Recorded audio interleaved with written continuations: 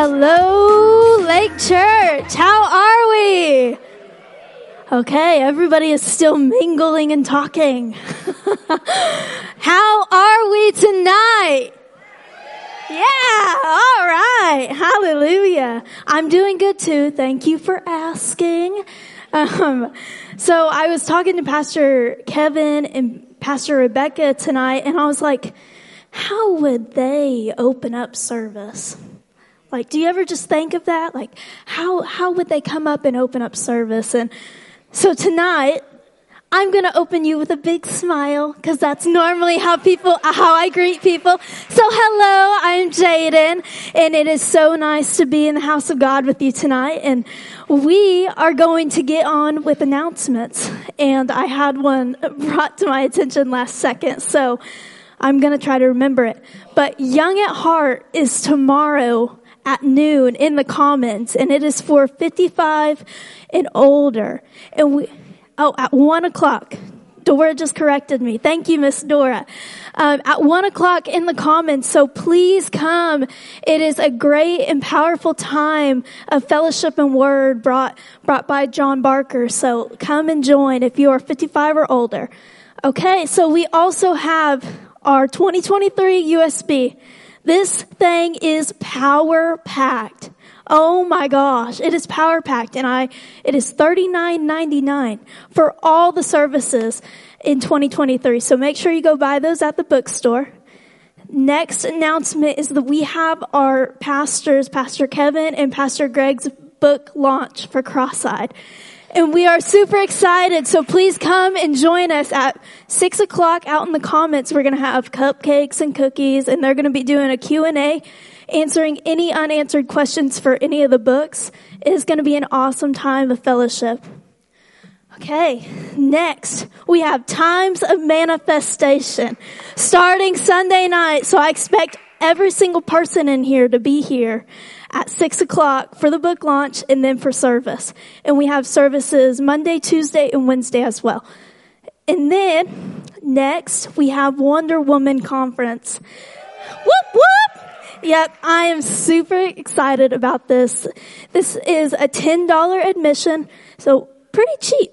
But if you need help, just reach out to the Lake Church office and we can help you with that. And this is going to be a powerful time of fellowship and worship. And we are going to have Woody Robinson ministering. It is going to be an awesome time of worship. All right. And next, in our final announcement is Disclosure Conference. So if you want to get signed up, go to our Lake Church. I forgot to hold up the card. Sorry. Our Lake Church website, and we can get you hooked up with that. There is online and in person. So you can sign up either way and get that power-packed message. All right, next we're going to move on to offering. So offering is just such a blessing to me, because I know that I'm giving my money to somewhere that is going to bless other people and bless this house that I'm under and the covering that I'm under. So just remember that tonight as you're giving your offering, just remember that you're giving it to the house of God, and that when you give it, it's going to multiply and multiply and multiply in your life and in this house. So just remember that. And I'm going to, the bucket's in the back, so you can drop it off on your way out, or you can hang on to it and drop it in one of these Vision 2025, because Come on. Yeah, you know what I'm talking about. Vision 2025. I'm going to add this announcement because I think it's important. So, Vision 2025. If you have not gave to this, it is going to bless your life and it's going to bless this church. So just make sure you give to this. It's paying off all the debt of this, of the church. So just give to this. It is very important. I'm going to pray and then I'm going to hand it off to Pastor Kevin. So thank you, Lord. Thank you, Lord, for bringing us here tonight. And Lord, I just pray that you bless this offering as it comes forth, Father, that you just multiply it, Father. I just thank you for this message that is going to be brought forth, that it will penetrate the hearts. Lord, that it will change and transform people tonight. And Lord, I pray that you just have your hand upon the congregation tonight, Lord, that you just lead them and you guide them into all truth and all knowledge. And Father, I just thank you and I praise your mighty name. In your name, amen.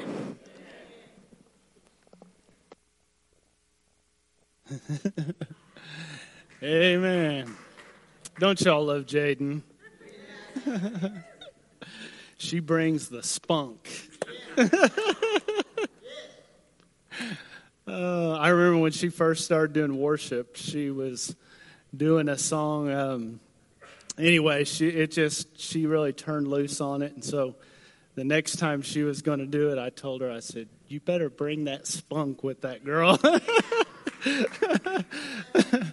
Yeah, so anyway, very good. We're going to finish up our long teaching on the book of Galatians tonight. And we are, no matter what, we're going to finish. Because even if I don't get to the end of it, I'm just going to read whatever verses are left, and you just have to figure it all out on your own. Because next week is times of manifestation. So we're moving on, and then Pastor is going to be starting something else on Wednesday night. Don't know exactly what that's going to be yet, but we usually reserve our Wednesday nights for verse-by-verse studies in the Bible.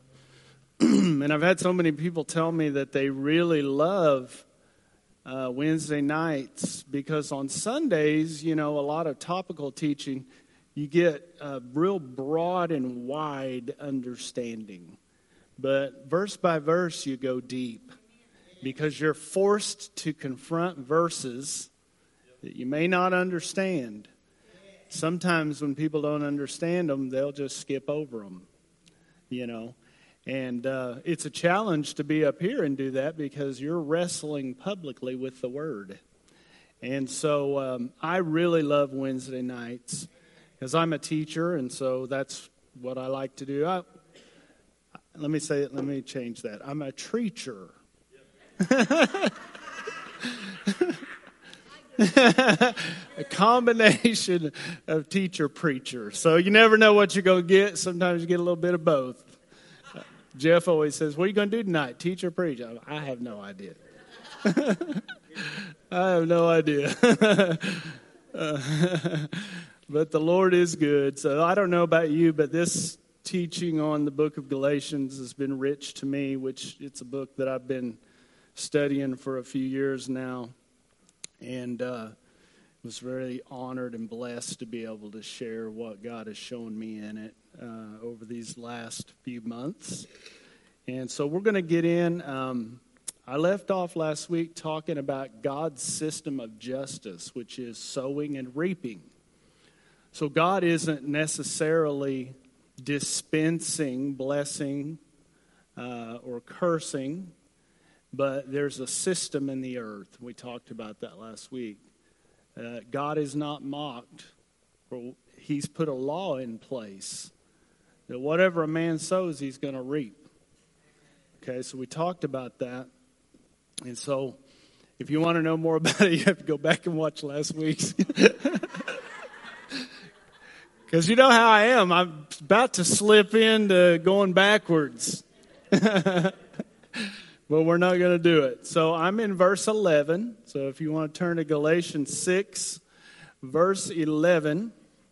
And then at the end, so I'm going to cut it. We're not going to go the full time. We're going to do some question and answers. So we've had people turn in a few questions on the cards. We're going to do that, something new we started. At the end of every verse-by-verse teaching, we're going to have a Q&A so people can get their questions answered. So at the end, Miss Rebecca is going to read some questions. We'll address those, see if we can clear some things up for you, okay? All right, so in verse 11, the Apostle Paul begins the conclusion and salutation of his message. And he says, "See with what large letters I have written to you with my own hand." Now, there's a few different thoughts on what this means. Large letters.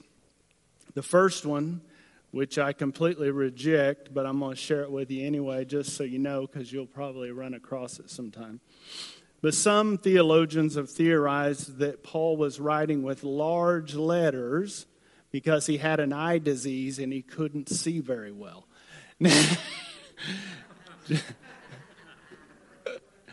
Man, you guys are hardcore.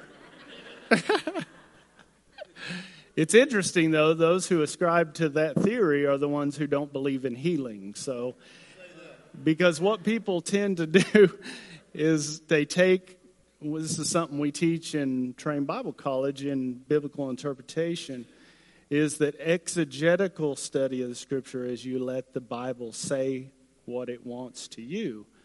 But eisegesis is that you take your preconceived ideas and you make them fit by finding scriptures that seem to support your idea.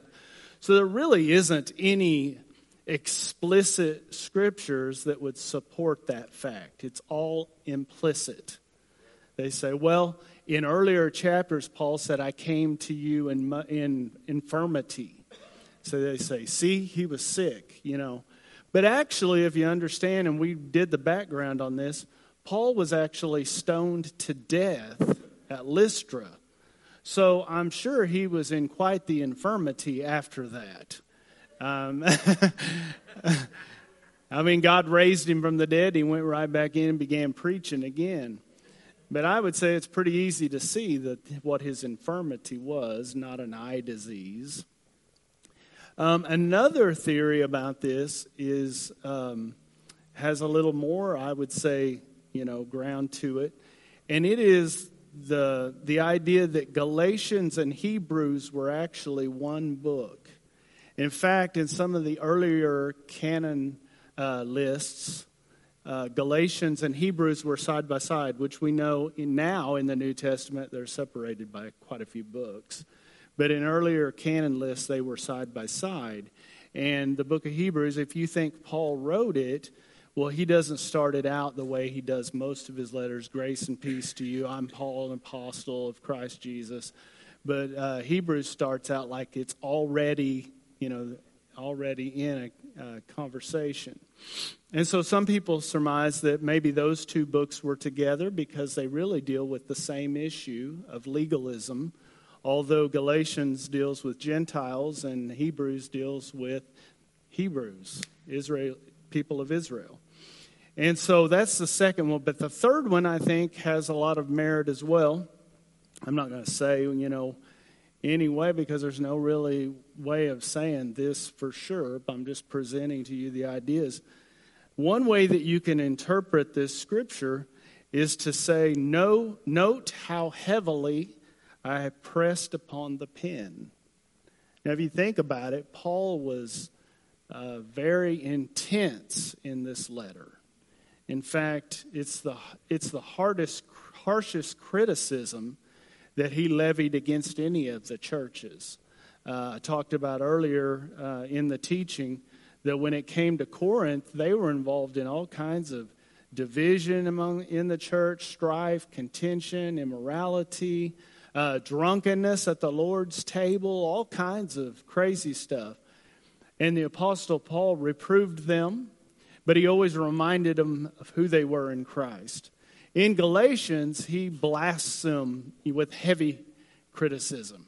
He calls them, you foolish Galatians, who has bewitched you? You've turned away from Christ. It is heavy, heavy correction. And so actually, if you look at the original language, you could interpret it as how heavily I pressed upon the pen. Well, large letters may not be large this way, but when you write heavily, they are like bolded.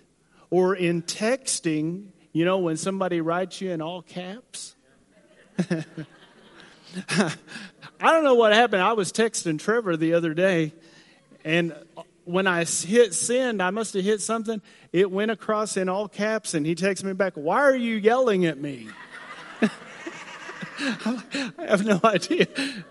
I was saying something nice, but you see what I'm saying? It's emphasis.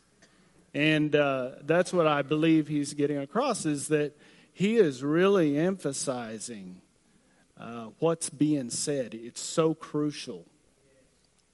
In fact, you know, you have reproof and correction, and I teach this in biblical interpretation as well. The word reproof really means to just make an adjustment, okay? And so I always talk about, like, if you're driving down the road, and you're between the lines and your one wheel kind of crosses the line a little bit and you turn the wheel and you get back in, that's a reproof. But correction is you're going the wrong way. You need to turn completely around. And that's what he was saying to the Galatians. He's saying, you've departed from Christ. You're no longer operating in the principles of grace and faith, for you've left those and you've turned to law and works. And so he was bringing this heavy correction. So I can see how these large letters would have been that he was just really emphasizing what he was saying. And he says that he wrote with his own hand, which Paul's, what he normally did was he had a scribe and he would dictate and they would write for him. But this phrase of writing with his own hand is in other places in the Scripture. In fact, I wrote a couple down. Let me share these with you. We'll turn to them. 1 Corinthians 16, verse 21.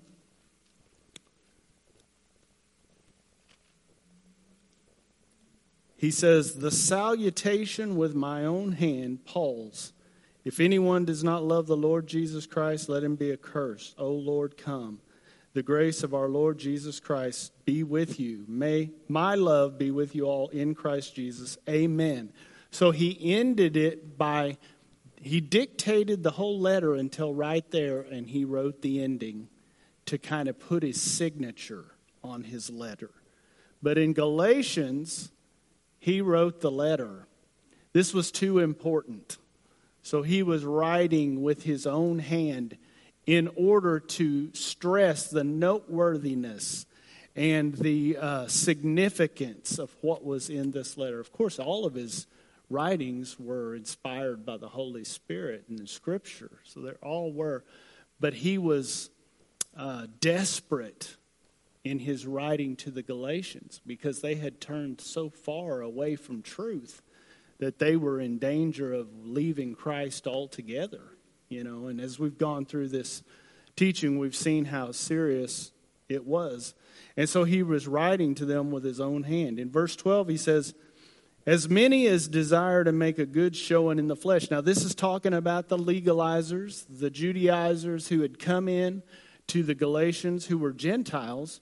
And when Paul went in and he preached in the region of Galatia, he preached the gospel.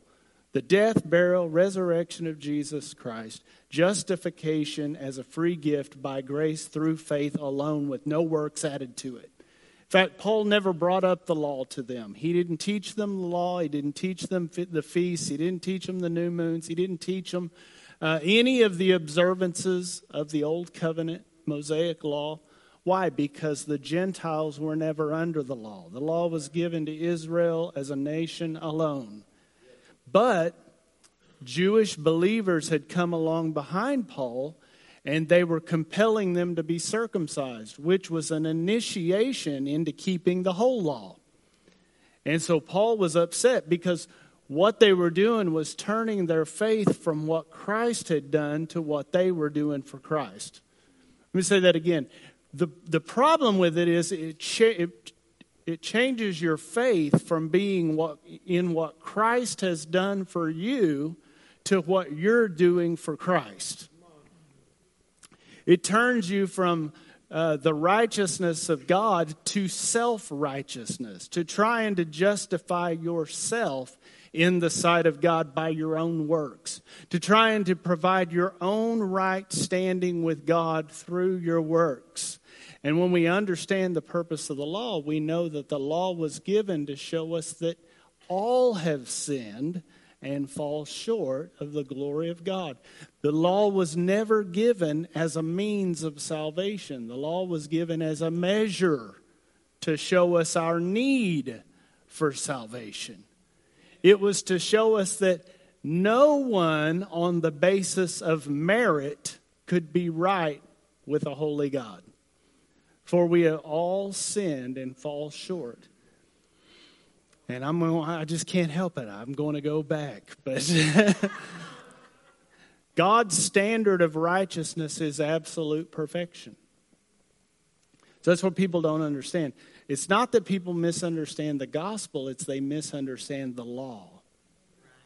They don't understand that if you've sinned one time, you're guilty of all of it. So if a man is to be justified in the sight of God by his own performance, you have to be perfect. And not just today, from the beginning of your life to the end. If you've sinned one time in your entire life, you're disqualified.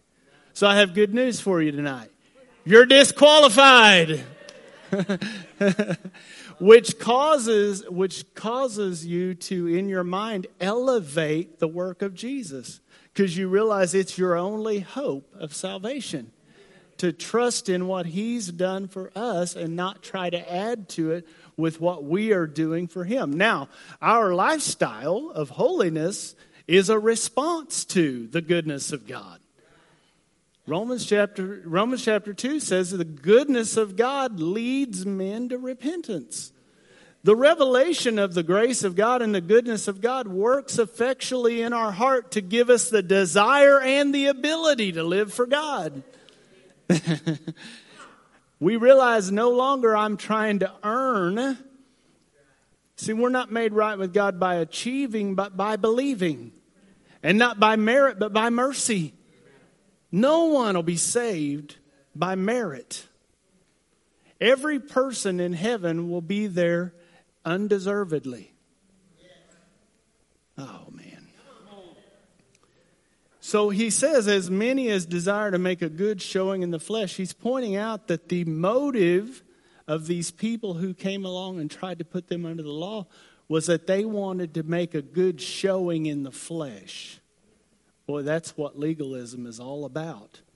It's about looking the part. See, the Pharisees, this is the Pharisee syndrome. The Pharisees, they wanted to look good to men. And they did look good on the outside. Jesus told them this. He said, you are on the outside whitewashed tombs, but inside full of dead men's bones and rotting flesh. See, they were washed. He said, you wash the cup on the outside, but the inside is not. See, it's the whole religious, look good on the outside, but not worried about the inside. God comes through Jesus and does a work in us that begins to work out of us by faith.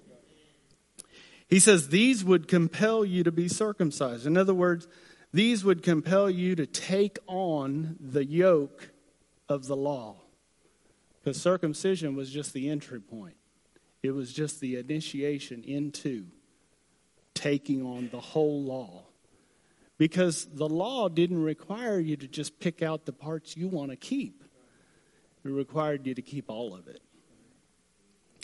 He says, only that they may not suffer persecution for the cross of Christ. You see, at the time especially, and even today, persecution, when you stand up for the pure gospel of Jesus Christ, you are going to suffer persecution. In that day, they were persecuted by the Jews and the unbelieving and the believing Jews persecuted the church everywhere it tried to expand. The greatest enemy of the gospel was not the devil. The greatest enemy of the gospel isn't the devil today. It's religious people. Oh, man. See, Paul could have real easily avoided persecution. All he had to do is just say, well, yeah, you have to get saved by receiving Jesus, but then get circumcised, and then the persecution would have been gone. That's all he had to do. But Paul would not compromise. I'm so thankful that Paul would not compromise the pure message. He contended for the grace of God. And he would not be moved. He wasn't going to give in. He could have gave in and avoided the beatings, avoided the lashes, avoided the stonings, avoided all of those things if he just would have compromised the message even just a little bit. So these people were not only adamant about what they were desiring the Gentiles do, but they were also afraid of persecution.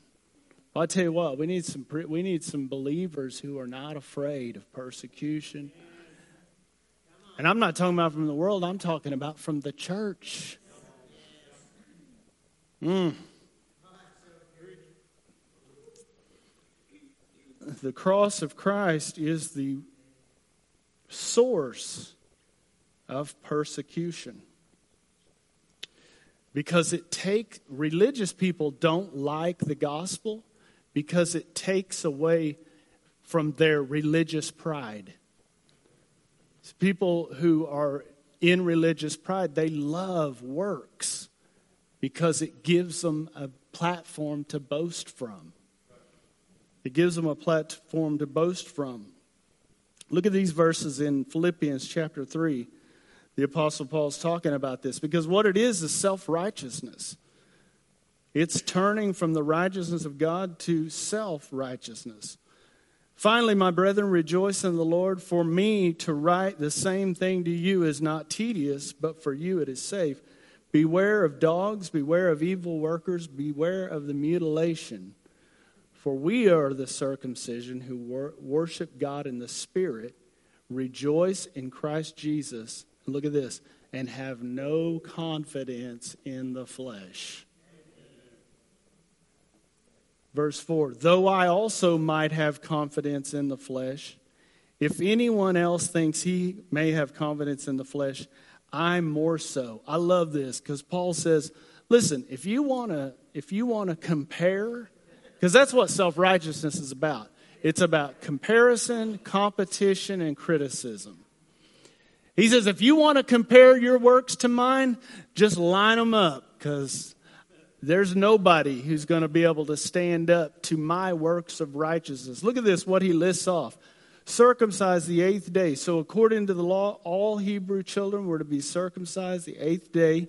He says, of the stock of Israel, the tribe of Benjamin, which is the best tribe, Hebrew of the Hebrews, which means he knew the Hebrew tongue. He had the original language. Concerning the law, a Pharisee, so of the highest level. So among his brethren, he was of the highest, most stringent sect of all of the religious people. That he was trained under the greatest rabbi of his time, Gamaliel. So he had the honor and respect of everyone. These were things he accomplished in his flesh. Concerning zeal, persecuting the church. Here's the thing. He was so zealous for God that he was going out and rounding up men, women, and children to be imprisoned and even murdered. And he thought he was doing it for God. But you can be zealous and unenlightened. Concerning, and here's the one, the righteousness which is in the law, blameless. You know what? He didn't say he was sinless, but blameless. See, the law had the sacrificial system. So when you sinned, you had to bring certain sacrifices and stuff. So he wasn't saying he was sinless, But he said he was blameless because he observed the sacrifices, the ceremonies, and everything the law prescribed. He went through it all and he did it all. But it still didn't make him sinless. He was blameless, but he wasn't sinless. And the righteousness, see, if a man could be perfect, he could earn right standing with God. If a man could keep the law perfectly, he could earn being justified in the sight of God. But the thing is that no man could. Because we all were born of Adam, we all were born in sin, we were all born with the sin nature, therefore all have sinned and fall short. But Paul said, according to the law, he was blameless. But look at this. What things were gained to me, these I counted loss for Christ. Man, his pedigree, his performance, all of the applause of men and the respect of men, he gave it all up when he realized that none of it mattered. Think about it. None of it mattered. All these things that were gained to him, he counted loss so that he could gain Christ. See, when you come to receive Christ, you have to realize you don't have anything to add. I think too many people have not understood the law right, so they come and they think they just need Jesus to help them out a little bit. Like, you know what, I'm a pretty good person, really. I just, I have a few issues.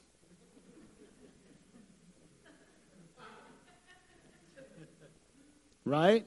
I mean, that's what a lot of people think. I mean, I'm a good person. That's what the world preaches. We're all good people. If we just come together, No, you know what the gospel reveals?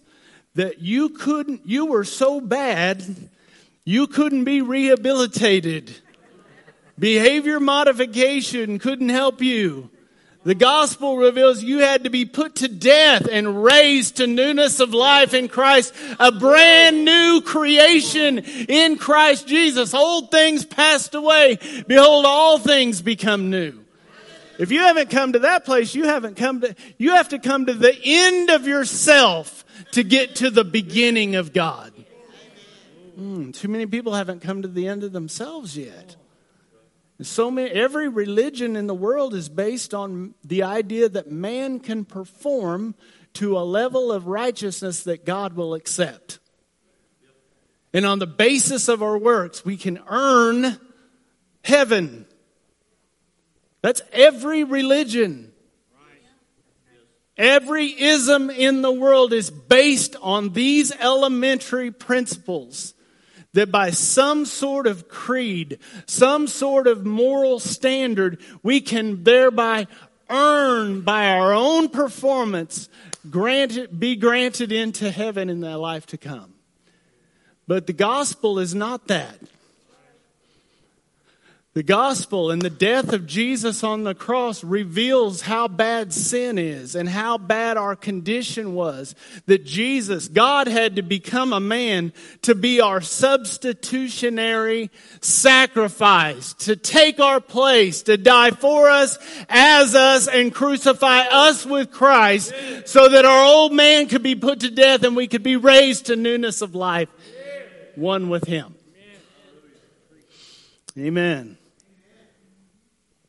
He says, yes, indeed, I count all things loss for the excellence of the knowledge of Christ, Jesus my Lord, for whom I have suffered the loss of all things, and count them as rubbish that I may gain Christ, and be found in him. That's where you're really going to find your life. In him. Not having my own righteousness, which is from the law, but that which is through faith in Christ, the righteousness which is from God by faith. Here's the good news. When you put your faith in Jesus Christ, you receive as a gift God's righteousness. That's what it means to be justified. The word justified means to be declared not guilty. See, the law declares us all guilty. But the gospel, those who believe it, declares us all not guilty. As a gift. I'm going to say that again. The law declares all men guilty. And it had to come first because men didn't know it. They were operating in a relative righteousness, which means they looked around, and as long as they were better than the person down the street, they thought they were right with God. Well, I mean, I'm not perfect, but I'm not like those people. That's relative righteousness. That's what people were operating in. They thought they were okay because they looked around and they're like, I'm really basically a good person. Look at these evil sinners.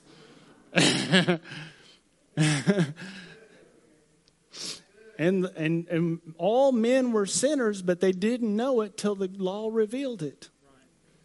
But do you know in Christ all men are justified, but they don't know it until the gospel reveals it? And so by simply believing, God gives us what we could never earn. He gives us His righteousness. In fact, 1 Corinthians says that Jesus has become unto us righteousness from God. You know what that means? I know a lot of people struggle with this. That means I'm as righteous as Jesus because Jesus is my righteousness. Oh, come on now. Not in my own actions, not in myself, but because God has imputed His righteousness. He has imparted His righteousness to me as a free gift by faith in what Jesus accomplished for me on the cross. Because in His life, death, burial, resurrection, ascension, He met every legal demand that the law had against us because of sin. Every legal demand. Fully met. Debt fully paid. Everything that needed to be done. Every sacrifice in the Old Testament just pointed to the one perfect sacrifice that Jesus Christ made on our behalf. God suspended His justice all through the Old Covenant. He received those animal sacrifices as just like a promissory note for the debt to be paid in full later when Jesus died by one offering. He has satisfied God's justice forever. For every man, for all time. Hallelujah. Hallelujah. You know what? Religious people get nervous when you talk like that. You know why? It's like you're going to give people a license to sin. I tell you, people are sinning without a license. They're not looking for your approval. But you listen, if you hear that and think, oh, good, that means I can go sin. Well, I would say you need to get born again. Because when you get born again, He gives you a new heart, a new spirit, and you have a new desire and a new ability to begin to live and to walk with God. Man, when you understand the gospel, the grace of God begins to work in your heart. You're so thankful, so grateful for what He did on your behalf. Something you could never do. We were hopelessly, helplessly lost in sin and death, and Jesus came. God came from heaven to earth. Jesus became a man, became one of us, was identified with us, took our suffering, took our shame, took our guilt, took our sin on Himself, died under the penalty of it, was buried, but God declared Him justified, and He was raised from the dead. That's the proof that God accepted the payment. That's why we believe on the resurrection to be saved. Why it's the proof that our sins are forgiven. If our sins weren't dealt with fully, if we weren't forgiven, justified, and made righteous, Jesus would still be in the grave. And we would still be in our sins. How do I know I'm justified? How do I know I'm righteous? Because Jesus is seated at the right hand of God. He was my substitute. Now he's my great high priest, representing me at the throne of God. High priests represent people to God. He is seated at the right hand of God, and the whole body of Christ is seated there in him. Hallelujah. Okay. Verse 13, for not even those who are circumcised keep the law, but they desire to have you circumcised so they can boast in your flesh. See, what he's saying is even people who promote self-righteousness through the law, they don't keep it. They just want you to join their group. That's what they wanted. They just wanted more people. Because the more people they had, the better they felt about themselves. They just wanted them to join their group so they could boast in their flesh. That's the way it is, yeah. Jesse went like this. I remember Dr. Kelly Varnell used to say this. He said, religious people count nickels and noses. That's the business of religion. That's what they do. They count. See, religious people, they count the saints. But God weighs them. God doesn't look on the outside. He looks on the inside. He looks at the heart. Men count the saints. God weighs the saints. Oh, man. Say, well, God knows my heart. Yeah, he does. Yes, he does. Okay, let's go to verse 14. But God forbid that I should boast except in the cross of our Lord Jesus Christ. See, self-righteousness, the reason it's appealing is because people can boast in their works. Remember the story of the Pharisee? 2 men went up to pray, the Pharisee and the tax collector. Jesus said the Pharisee, said, Lord, I thank you I'm not like this man. See, he was boasting in his own righteousness by comparing himself to somebody else. So the deception of self-righteousness is you don't compare yourself to Christ, in whose image you were created, but to another fallen person to try and feel better about yourself. You want to read more about that? Go look at Romans chapter 4, verse 1 through 5. It tells that Abraham, if he was justified by his works, he would have had a reason to boast, but not before God. But God forbid, here's what Paul says, that I should boast except in the cross of our Lord Jesus Christ. His only boast was in what Jesus did for him, not what he did for Jesus. And I'm telling you, we look at Paul's life, man, to us, we go, man, he had a lot of reason to boast. I mean, look at all he accomplished.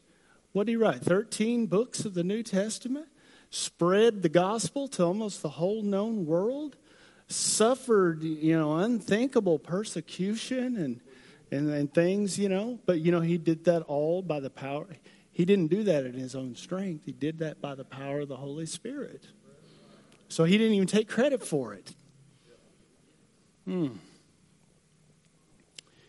He says, only boast in the cross of our Lord Jesus Christ. Now to us, we don't realize how strange this phrase is, because in that day and time, the word for cross was the word crux. And they wouldn't even say that publicly, because the cross or crucifixion was the most horrific and shameful way for a person to die. In fact, they would just say, that person was hung on the unlucky tree. That was the phrase they used, because they wouldn't even say the word crux. And so when he said, I glory in the crux, it wasn't in the torture of Jesus that he was glorying in. He was glorying in the meaning of it.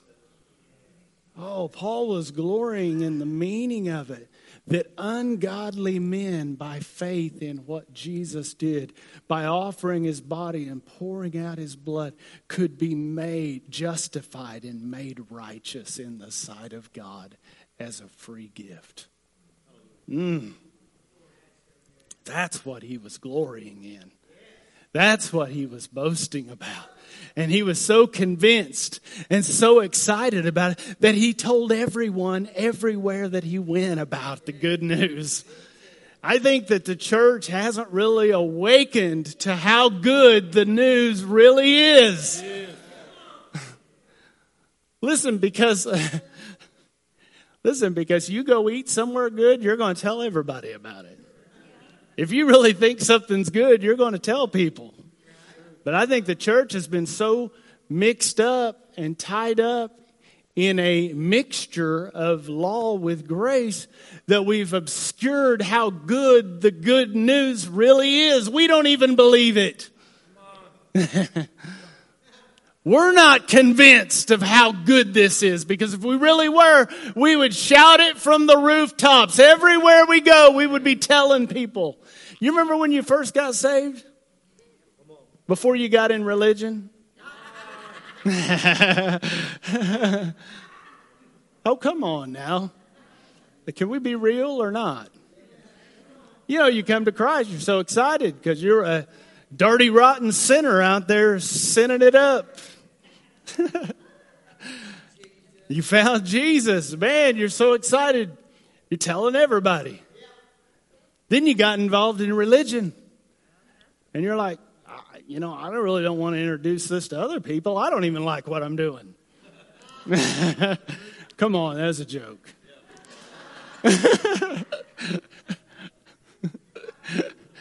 Well, you quit trusting in Jesus as your Savior. You started trying to be your own. Oh, man. Jesus bore the burden of our salvation up the hill of Golgotha and on the tree, on the cross. And then here we are, we're trying to bear it.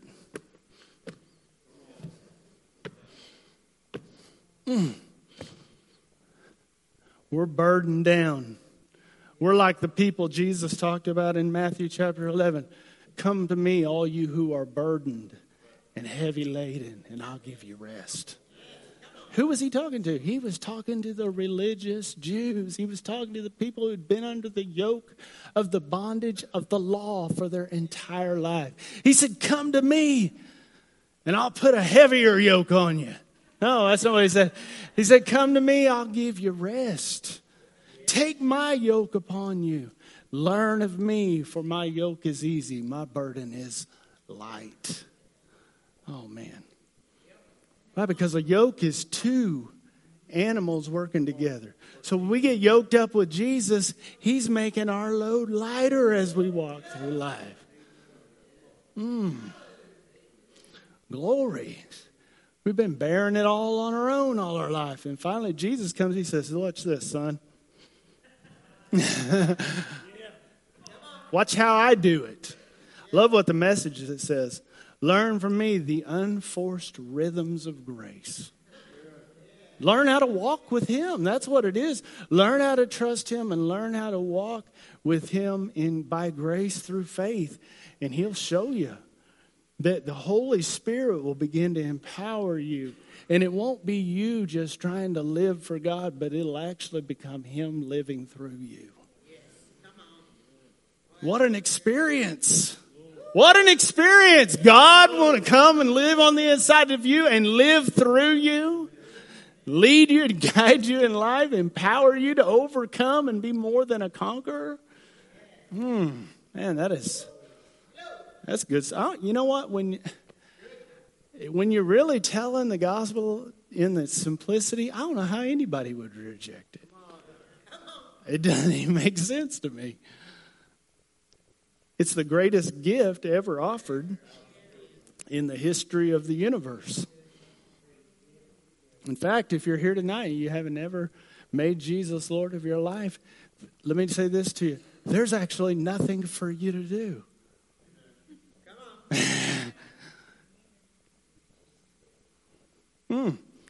But believe on the Lord Jesus And the fact that God raised him from the dead, proving that he already dealt with your sins. Confess him as Lord, which he already is, whether you confess him Lord or not. You're just acknowledging the revelation of who he is. And the Bible says you pass from death to life. You're born from above. You're born of God. You're born of the Spirit. You become a new creation. You're justified in the sight of God. You're made the righteousness of God in Christ. Glory to God. He says, by whom the world has been crucified to me, and I to the world. See, being justified is that we are freed from the penalty of sin. Romans chapter 5 says that we are saved from the wrath of God.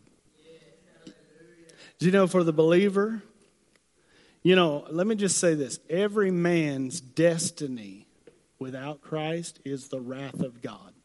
The coming wrath in the tribulation, and then afterwards, and then ultimately the final second death. But Jesus made it possible for that day to be marked off your calendar and replaced. Instead of an expectation of wrath, he replaces it with an expectation of his glory. Oh my goodness. So you are freed from the penalty of sin. But you know what else? He says, by whom the world has been crucified to me and I to the world. Also, you're freed from the power of sin. Through your union with Jesus and being his death being imputed to you, you are made dead to sin. That's what Romans chapter 6 says. That's what I was looking for, honestly. Just tell you the truth. I wasn't thinking about eternity. I was thinking about the hell I was living in day after day after day here on earth. And when I found myself, I didn't find myself, I put myself there. But when I was in Creek County Jail and, I was, for the umpteenth time and, addicted to drugs and just my life, just destruction. And I heard the gospel and I believed it and I confessed Jesus as Lord. I was wanting deliverance. That's what I was looking for. So my prayer was, Lord, I realize that I have rejected you and not allowed you to be a part of my life. That stops today. And this is what I said, literally. If you can do anything with this mess, here I am. You are Lord of my life. I didn't know what I was doing. I was speaking from my heart. And he's been faithful. That's been over 20 years now. August of 2023 was 20 years. Praise the Lord. Amen. Yeah, hallelujah. The greatest thing to me was being freed from the power of sin so that I could live the life that God intended for me to have, the life he preordained for me from before the foundation of the world. Freed me from the deception of the enemy and the bondage of the flesh and of the devil. And he delivered me from the authority. He is delivered. Listen, if you're born again today, you may not even know it. He delivered you from the authority of darkness. Transferred you into the kingdom of the Son of his love. The world's crucified to you. Hallelujah. Freed from the power of sin. I told you I was going to get there. Let's look at verse 15. For in Christ Jesus, neither circumcision nor uncircumcision avails anything, but a new creation. You know what he's saying? It doesn't matter what happens in the flesh. It's what's happened in the spirit that is really important. Because these Jews could be circumcised and not a new creation, and they are not justified in the sight of God. But you could not be circumcised and be a new creation, and you are justified in the sight of God. It's not the flesh. The reason that was in the flesh in the old covenant is because they couldn't be born again yet. But now, through the born again experience, our heart is circumcised. The flesh is cut away from our spirit now, and we are united to God in our spirit. A new creation.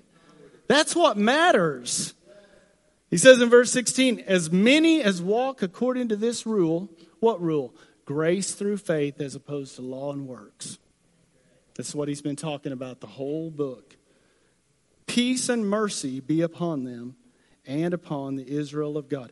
Why, peace is the result of righteousness.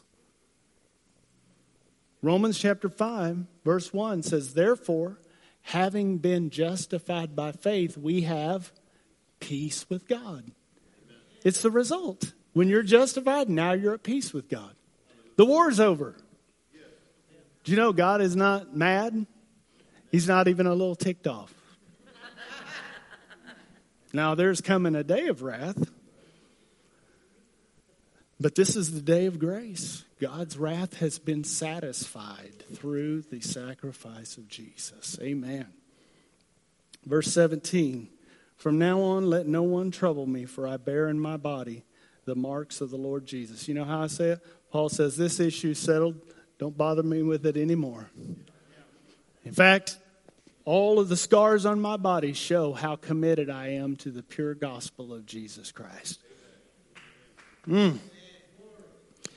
Verse 18, final verse. Brethren, the grace of our Lord Jesus Christ be with your spirit. Amen. Hallelujah. We got through it.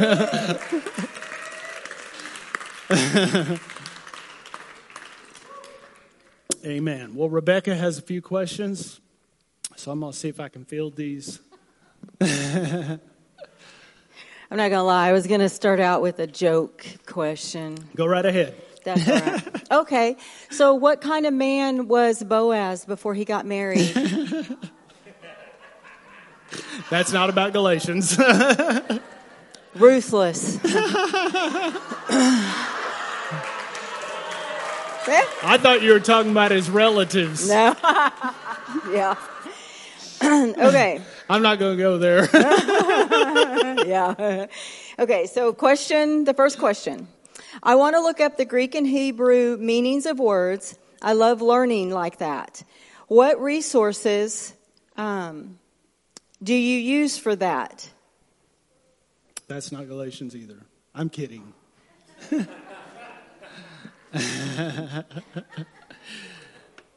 Well, okay, so you have different concordances which take the original language, the English words in the Bible, assign a word, a number to each one of those words, and you can find those and look at the original language. It gives you the root word, it gives you the definitions, it gives you a whole lot of information about that. There's different ones, Strong's, Thayer's. Anyway, there's several of them. And if you get the book, it's going to be about that thick. But the wonderful thing about technology is now we can go right to click a button and you have that at your fingertip. Yeah. And so you can find many apps. What's the name of the app you use? What was it? Touch Bible. Touch Bible. There's all kinds. eSword, Touch Bible. Yes, there's a lot of people in here that know about what those are. In fact, you could just go on your browser and type in interlinear, which it will take you in the scripture. It'll take you right to it. And any word there, you can touch on it, and it'll give you all that information. I always tell our Bible school students, that was somebody's life's work. Imagine going through and doing all that. The wisdom of God tells me to take advantage of all that they have done and use all of the resources that have been made available to us. So that's how you can do that. If you want more information about that, you can come see one of us and we can share that with you. Okay, this is a tough one. When was Galatians written? Okay. And you can't look at the beginning of the book. No, I'm just kidding. So it was written, there's some discrepancies on it, but it all falls within about a 6 or 7 year period from about 48 AD to 56 AD. Some people disagree about whether the letter was written before Acts 15. You remember the Jerusalem Council? We talked about that. Some believe that it was written before. Some believe that it was written afterward. But we can get really close because Paul tells about 17 years in Galatians 1 and 2 after his conversion. So if you take, say, 33 AD, 17 years, that's going to put you right in that area. Okay, so it's probably around 50 AD, I would say. Depends on which theologian you're talking to. But the thing to know about it is it was the first of his epistles. So it was written very early on. And the reason why was because he went out on his first missionary journey, and these were the things that he encountered. They didn't get solved. This was the same thing that he encountered everywhere that he went, whether it was in Galatia, Ephesus, Corinth. It didn't matter where he went. The opposition always came from legalistic, either Jews or pagans. Okay. I think you might have kind of answered this one already, but why did Paul write Galatians in his own hand? Yeah, that's kind of what we talked about earlier. I believe it was just because as he would write the salutations at the end of his letter to authenticate his letter and his writing, because this was such a significant and important topic that he wrote the whole thing himself, just so they would realize just how noteworthy this was. He didn't leave it up to a scribe to write it down for him. He actually grabbed the pen and wrote it himself. You mentioned that it is better to have the fruit of the Spirit than it is to have the gifts of the Spirit. Can you explain that? That's a good one. Well, okay, so the reason that I say that is because the fruit of the Spirit is the nature and character of God. And you can operate in the gifts of the Spirit because obviously a gift is given. Fruit is cultivated. So when you're born again, you have your giftings, and they come natural to you. Just as an example, if you're a worship leader, you have the gift to play music or sing or whatever like that. But you can be a carnal or an immature believer and operate in your gifting. So you can actually operate in the gifts as a way of drawing attention to yourself rather than using your gifting to edify the body, which is what Paul dealt with in 1 Corinthians. So he started talking about spiritual gifts in chapter 12. And then at the end of that chapter, he said, but let me show you a more excellent way. And then in chapter 13, he talks about agape love. So he says, this is the more excellent way. In fact, he said, if I can speak with the tongues of men and of angels, but I don't have love, I'm nothing. He said, if I can prophesy, if I have faith to move mountains, if I give all of my possessions to the poor and burn my body, if I don't do it motivated by love, it profits me nothing. Amen. So see, then he goes on in chapter 14, and he starts talking about gifts again. Yeah. But he says, pursue love and desire gifts. So he puts love first because the fruit of the Spirit is given to govern the gifts of the Spirit. Amen. Because God wants us to operate in his nature and his character in the administration of his power. Then we truly represent him. And we use the gifts that God gave us as he intended, which is for everyone else, not for ourselves. The gifts that we're given are given to us to benefit the body of Christ, not to promote ourselves to a place, a platform or a position or anything like that. And in fact, I'll say this. If you will pursue the cultivation of the fruit of the Spirit, the gifts are there. Yeah. If you pursue the cultivation of the fruit of the Spirit, God will put you in the places you're supposed to be. Yeah.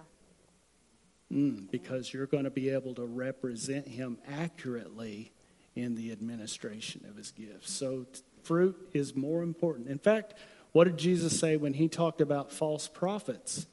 He said, you'll know them by their gifting. No. He said, you'll know them by their fruit. So the fruit is really, love is the indication of spiritual maturity. And I could say a lot more about that, but that's basically it. Okay, this one is a little bit longer. So it's about Galatians 5:20, where it gives the whole list of all the vile sins that we commit. The works of the flesh. Yeah. So the question is, if not inheriting the kingdom of God happens here on earth, so if we don't inherit now because of these things, then what happens when you die after being saved? If you don't get to experience the kingdom of heaven on earth because of the list of the things, what does that look like when you're dead? If we can't experience it here, why would we deserve to experience it in heaven? Okay. So, first thing I'll say is we won't deserve to experience it in heaven. But the point of what he's saying. So let me open this up because I think it's important. So in verses 19 through 21, I'll just read these. It says, now the works of the flesh are evident, which are adultery, fornication, uncleanness, lewdness, idolatry, sorcery, hatred, contentions, jealousies, outbursts of wrath, selfish ambitions, dissensions, heresies, envy, murders, drunkenness, revelries, and the like, of which I tell you beforehand, just as I also told you in time past, that those who practice such things will not inherit the kingdom of God. So what I was talking about is most of the time when people see will not inherit the kingdom of God, because of denominational teaching, we immediately think of heaven. We immediately think that's saying you won't go to heaven. So let me ask you, can a believer, a true born-again believer, could they operate in envy? Okay, jealousy, selfish ambition. So this doesn't mean that if a believer commits or has one of these things in their life, that they've lost their salvation. In fact, the book of Galatians isn't dealing with eternity. It's really dealing with how to walk in the Spirit in this life. So the works of the flesh, they are the things that are evident in a person who's walking after the flesh rather than walking after the Spirit. Okay? Because he goes on and he says, but the fruit of the Spirit is love, joy, peace, patience, goodness, kindness, gentleness, faithfulness, self-control. So those are what are manifested in the person who is walking after the Spirit. So these are opposite. That's what he's teaching in Galatians 5. He says, if we walk in the Spirit, we won't fulfill the lust of the flesh. See, they're opposite. So I was using the example of, let's say that walking in the Spirit, just for an example, would be me walking in this direction toward the east. And that walking in the flesh would be me walking toward the west. Now, I can't do both at the same time. Right? So if I walk in the Spirit, I won't fulfill the lust of the flesh because I'm walking after the Spirit. So he says, if you continually walk after the flesh, you're not going to experience the benefits of the kingdom of God here on the earth, where you're walking after the flesh and you're producing the works of the flesh. So your life is going to have a lot of contention and envy and selfish ambition and jealousy, and it said outbursts of wrath and things like that. Well, if all of that's going on, you're not going to be experiencing the kingdom of God. Let me give you another scripture. I think it's Romans 14:17. I could be wrong on that. But it says, the kingdom of God is righteousness, peace, and joy in the Holy Spirit. Here on earth, the kingdom of God is an influence. It is the influence of heaven in our, or I would say through our life, is how we experience the kingdom of heaven now. Jesus said that the kingdom of God doesn't come with observation. He said, we're not going to say, it's on that mountain or it's on this mountain. He said, for the kingdom of God is within you. Okay, so the way we experience it in our life is when we walk in the Spirit and the fruit of the Spirit begins to manifest. If you're walking in love and joy and peace, you're going to experience unity.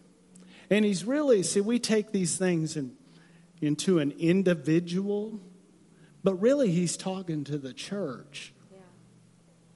So if you have a church that's filled with contention and strife and selfish ambition and envy and jealousy, apply it to the church, we're not going to experience the kingdom of heaven. Because the church is a touchstone of heaven on earth. They're supposed to be. It's supposed to be a place where people can come and experience God.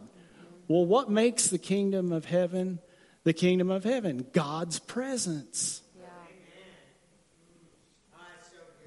See, and so the intent is that we grow up, we mature spiritually, we walk in the Spirit, we produce the fruit of the Spirit, and the atmosphere of heaven, God's presence, His glory, His kingdom is able to be manifested among His people. Amen. I hope that answers it. So it isn't God, let me say it like this, it isn't God allowing or like releasing the kingdom into our life. It's us operating in that system we talked about last week. Whatever a man sows, that he will also reap. Yeah. See, we have dominion on earth. We have the choice of what kind of seeds we're going to sow. But we also are going to reap whatever seed we sow. That's what I was telling you last week. Just as physically God put Adam in a garden, spiritually God put a garden in you. Amen. And so we have to guard and keep or tend the garden of our heart. If we sow the seeds of the Spirit, we sow to the Spirit, we will of the Spirit reap eternal life. And that's another one of those phrases that automatically people think of heaven. But eternal life, Jesus said this. He said, he who hears my word and believes him who sent me has eternal life. Amen. Doesn't say he's going to have. He said he has it. Because eternal life is not a quantity of life. It's not, I'm going to live forever in heaven. Eternal life is a quality of life. It's God's life in and through us that we can experience now. Amen. Jesus said eternal life is to know the Father and Jesus Christ whom he sent. Yeah. So eternal life is an experience, not in heaven, but here now. Amen. Oh, man. Come on. But, what we sow can hinder, because listen, harvest time's coming.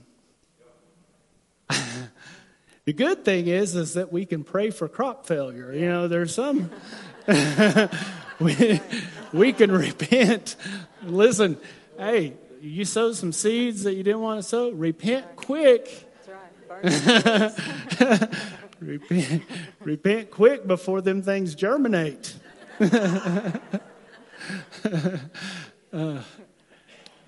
if we continually sow, that's why he says, don't grow weary in well-doing. For in due season we shall reap if we don't faint. Amen? Is that all of them? No, there's one. There's one more. And I'm going to have to make a comment about this one. Sorry, guys. I didn't realize. They gave me the mic, so I'm going to say what I want. Why would this be any different? It's not. It's not. It's just now everyone can hear me, not just the few privileged individuals who sit near me. So this is, where can we find the 613 laws? My comment is, why are you looking for laws? You need to be looking for Jesus. Okay, so now you can go ahead and answer. I'm going to make this real quick. So the 613 laws or commands in the Old Testament are found from Genesis to Deuteronomy, mostly in Leviticus, Exodus, Leviticus, and then in Deuteronomy is the second reading of the law. So one of the Jewish rabbis of the 12th century went through and counted them all.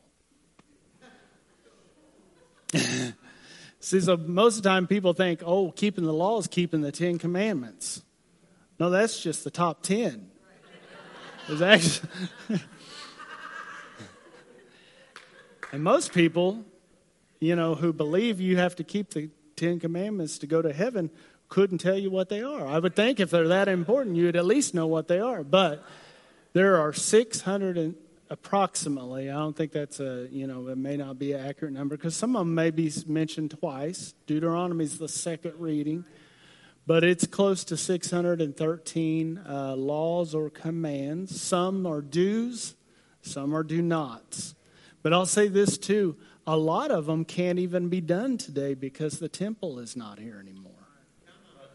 A lot of those are required, you have to have the temple in operation to be able to keep those. So it's impossible. In fact, in 70 A.D., God allowed the Romans to come in and destroy the temple because they wouldn't move out of the old covenant and into the new. And so now it's absolutely impossible to keep the law as it was written under Moses. All right? Okay, well, praise the Lord. We made it through. Amen. We are going to pray over this cloth for Jack Sanderson. He is in the hospital. So if you would stand with me as we close. We're just going to pray over this. She's going to take this to him. And the precedent for this is that they put cloths on Paul and the anointing was transferred from him. They took it to sick people and they were healed. So can you all believe with me for Jack? Amen. Father, right now in the name of Jesus, we thank you that your word declares that by the stripes of Jesus, we were healed. So we just declare in the name of Jesus, healing virtue, divine life be transferred into Jack Sanderson's body. We declare that every cell and every system of his body come into alignment with the word of God. Submit to the truth of the word that is settled forever in heaven, that by the stripes of Jesus we are healed. By the stripes of Jesus, Jack Sanderson is healed in Jesus' name. And if you agree with that, say amen. Amen. God bless you. Be sure and be here Sunday as we kick off Times of Manifestation. Amen. There you go. Amen.